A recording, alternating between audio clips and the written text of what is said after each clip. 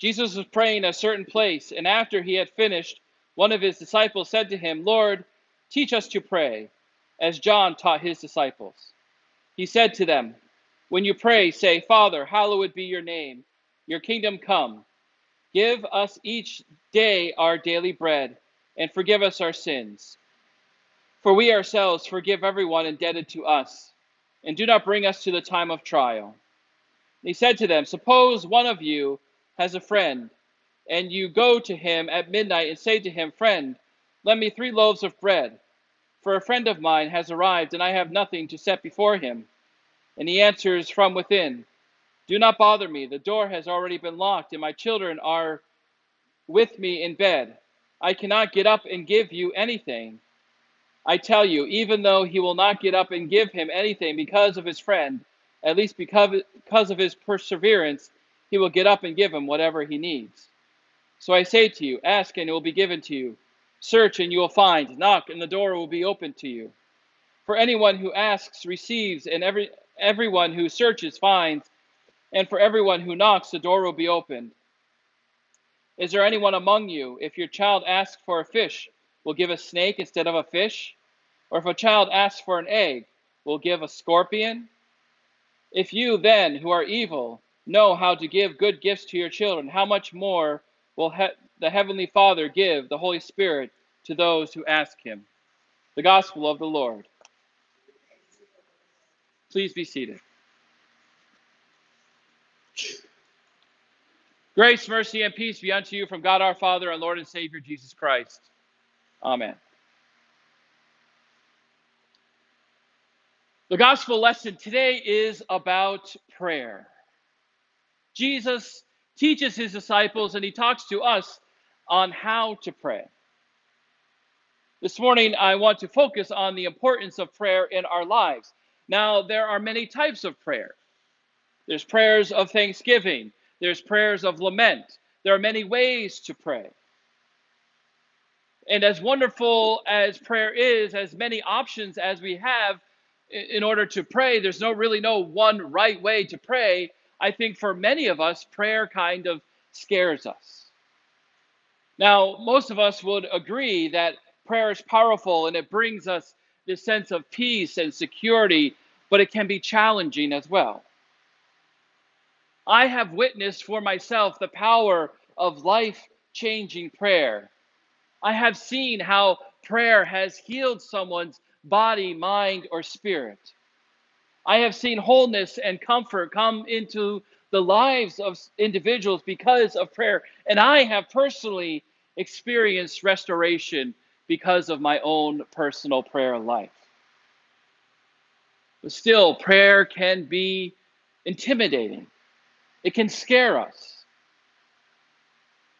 It scares us because we may not know where to start or how to actually pray. What do we do when we begin to pray? What is the right way to do it? Now, when Jesus talks about prayer, he does not talk about prayer as a hotline to God, used and only in case of an emergency. Jesus doesn't say in order to pray, you must bow your head and fold your hands, close your eyes. He doesn't demand that we end our prayer in a certain way. When Jesus talks about prayer, he talks about our ability to connect with God, to tell God what is on our hearts, what is in our mind, what are the joys of our life, what are the times that we are struggling. God wants the best for us. And the best way for us to connect with God, to talk to God, is through prayer. Now, there's nothing wrong with bowing your head, closing your eyes, or folding your hands. In fact, if it gets you in the mindset of prayer and have this ability to connect with God, that would be great. But when we pray, we open up to God. We let God know what is going on in our lives. We tell God all the things that are on our hearts, and God will listen to us. Now, one of the hardest things about prayer is not only just how do you get started, but what do you pray about? What are the things that you think God should want to know about you in your life? And then what happens when you pray something, fervently pray for something, and your prayer is unanswered? I've had that happen many times in my life. When I've prayed for something for so long and felt that I, did all the right things and was very open to God and just really let God know how passionately I want something or need something in my life. And yet my prayer went unanswered. Maybe you are praying for a loved one to get well, but then they don't get any better. Maybe you're praying for a certain situation in your life, but it only gets worse. When you pray to get a new job, or pray that you and your significant other would conceive a child, but yet you don't receive the job, or you don't conceive a child, or something what you pray about suddenly gets worse. Let me tell you, that is devastating.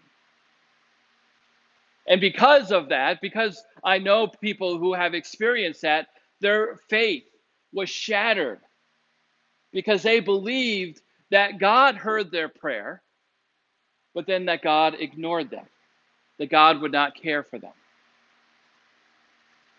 But I've also had this belief that God listens to us, but we don't always receive the prayers that we ask. And I've heard the belief that if someone prays to God, and if you pray more frequently, that you have to have sincerity on your heart or that God won't listen. Or even worse, that if you were to pray for something in particular and you really want God to hear your prayer and answer your prayer, then I've heard that people say, well, then you need to give more money to the church, or you need to read the Bible more, or you need to do something else for somebody else in order for God to answer your own personal prayers. And let me tell you, that is not true either. Because I do know that God hears us, that God cares for us. But that doesn't mean that every single prayer we pray for is going to be answered the way that we want it. That doesn't mean our life is going to be perfect. In many cases, prayer is about us changing what is on our hearts more than God changing what is on God's heart. But probably the number one question I get asked about prayer is, how do I start? And that is what Jesus talks about in today's gospel. When we don't know where to start when we pray, when we don't know what to ask for, we can pray the Lord's Prayer. This is something that we teach our children when they are in Sunday school, and that is a prayer that carries us throughout our entire lives. When we need to pray for food, we pray in the Lord's Prayer, give us today our daily bread. When we pray for our relationships with other people, in the Lord's Prayer, we pray, forgive us our trespasses as we forgive other people. When we need to pray for our safety or the safety of others, we pray, bring us through this time of trial and deliver us from evil. These are the basics of life, and it shows that prayer doesn't need to be complex to be faithful. Prayer is about trust. Jesus tells us that when we love our neighbor, when we want the best for the people that we love, God wants the same for us in our own lives. We trust God to do what is best for us, and we might not always know what that is or why things are happening the way they are, but God knows. God knows what is best for our lives. God knows many times even before we know. So when we pray in some way, we realize that we already have everything that we need. When we pray, we see how much God has already given to us, how abundant our lives already are. The more we pray, the more we rely on God to help us see everything that we have. The more we pray, the more we realize that God listens to our prayer. And we can see how amazing God is. You see, God wants us to pray because God wants us to be in relationship with God. God wants to be there for us in the good times as well as the hard times. God wants to celebrate with us when things are going well, and God wants to meet us in the dark, hard, most painful times of our lives. So when you don't know what to pray for, to remember the words that Jesus says to us: ask and it will be given to you, search and you will find, knock and the door will be open to you. For everyone who asks receives, everyone who searches finds, and everyone who knocks, the door will be opened. I've had a lot of powerful prayer moments in my life, and we could be sitting here for hours as I tell you all about them, but one in particular I want to share with you this morning. During my first semester of seminary, I received a significant case of pink eye. Logan was in the daycare. He was 6 months old at the time. He was in daycare for the first time, and he must have gotten it somewhere there, came home, gave it to me, and it got so bad, it was in both of my eyes, that I had to start going to the Wills Eye Center in Center City, Philadelphia, to get the pressure checked on my eyes every single week because they were worried that something was going to happen. I still have scars on my eyes from almost 15 years ago. And so in order for me to get to the Wills Eye Center, I had to take a train into Center City, Philadelphia. We were just on the outskirts of Philadelphia. And then I had to walk over to the place for my appointment. And like I said, I was going on a weekly basis. So I got to know the routine pretty well, and I got to know my way around. And this one particular day, I was going home after an appointment, and I knew that I had like 10 minutes to get to the station, to buy my ticket, to go to the platform and get on the train. And if I missed it, it was about a half an hour or so before the next train was to arrive. So I got there, I got my ticket, and as soon as I arrived in the station, this homeless man came up to me, and he asked me for some money, and I just kind of blew him off. I was like, I got to get my ticket, I don't have time right now, I'm sorry. And so I got my ticket, I went down to the platform, and as I was going down the stairs, the train pulled off. So I missed my train. So I knew I had about a half an hour or so, and I was like, okay, what am I going to do? So I went back up, and there's a shop area and a couple of restaurants and that sort of thing.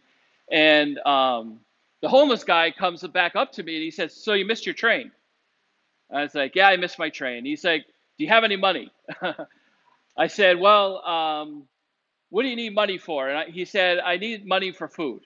And I said, well, there's a pizza shop. I got some time. Can I get you a couple of pieces of pizza? And he said, okay. So we walk over, we go to the pizza shop. I buy a couple of pieces of pizza.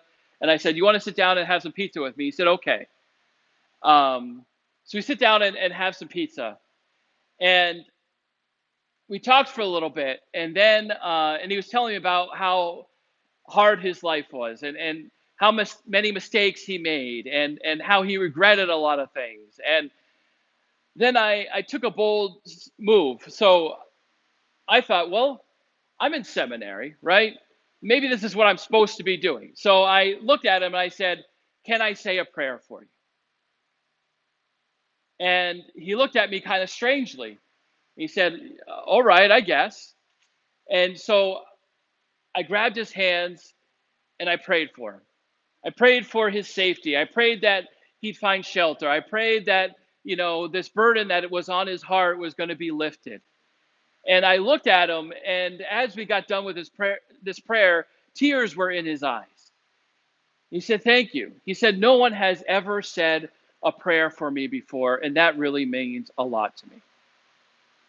So I said, you're welcome. I hope that everything goes well for you. I'm glad you got some food.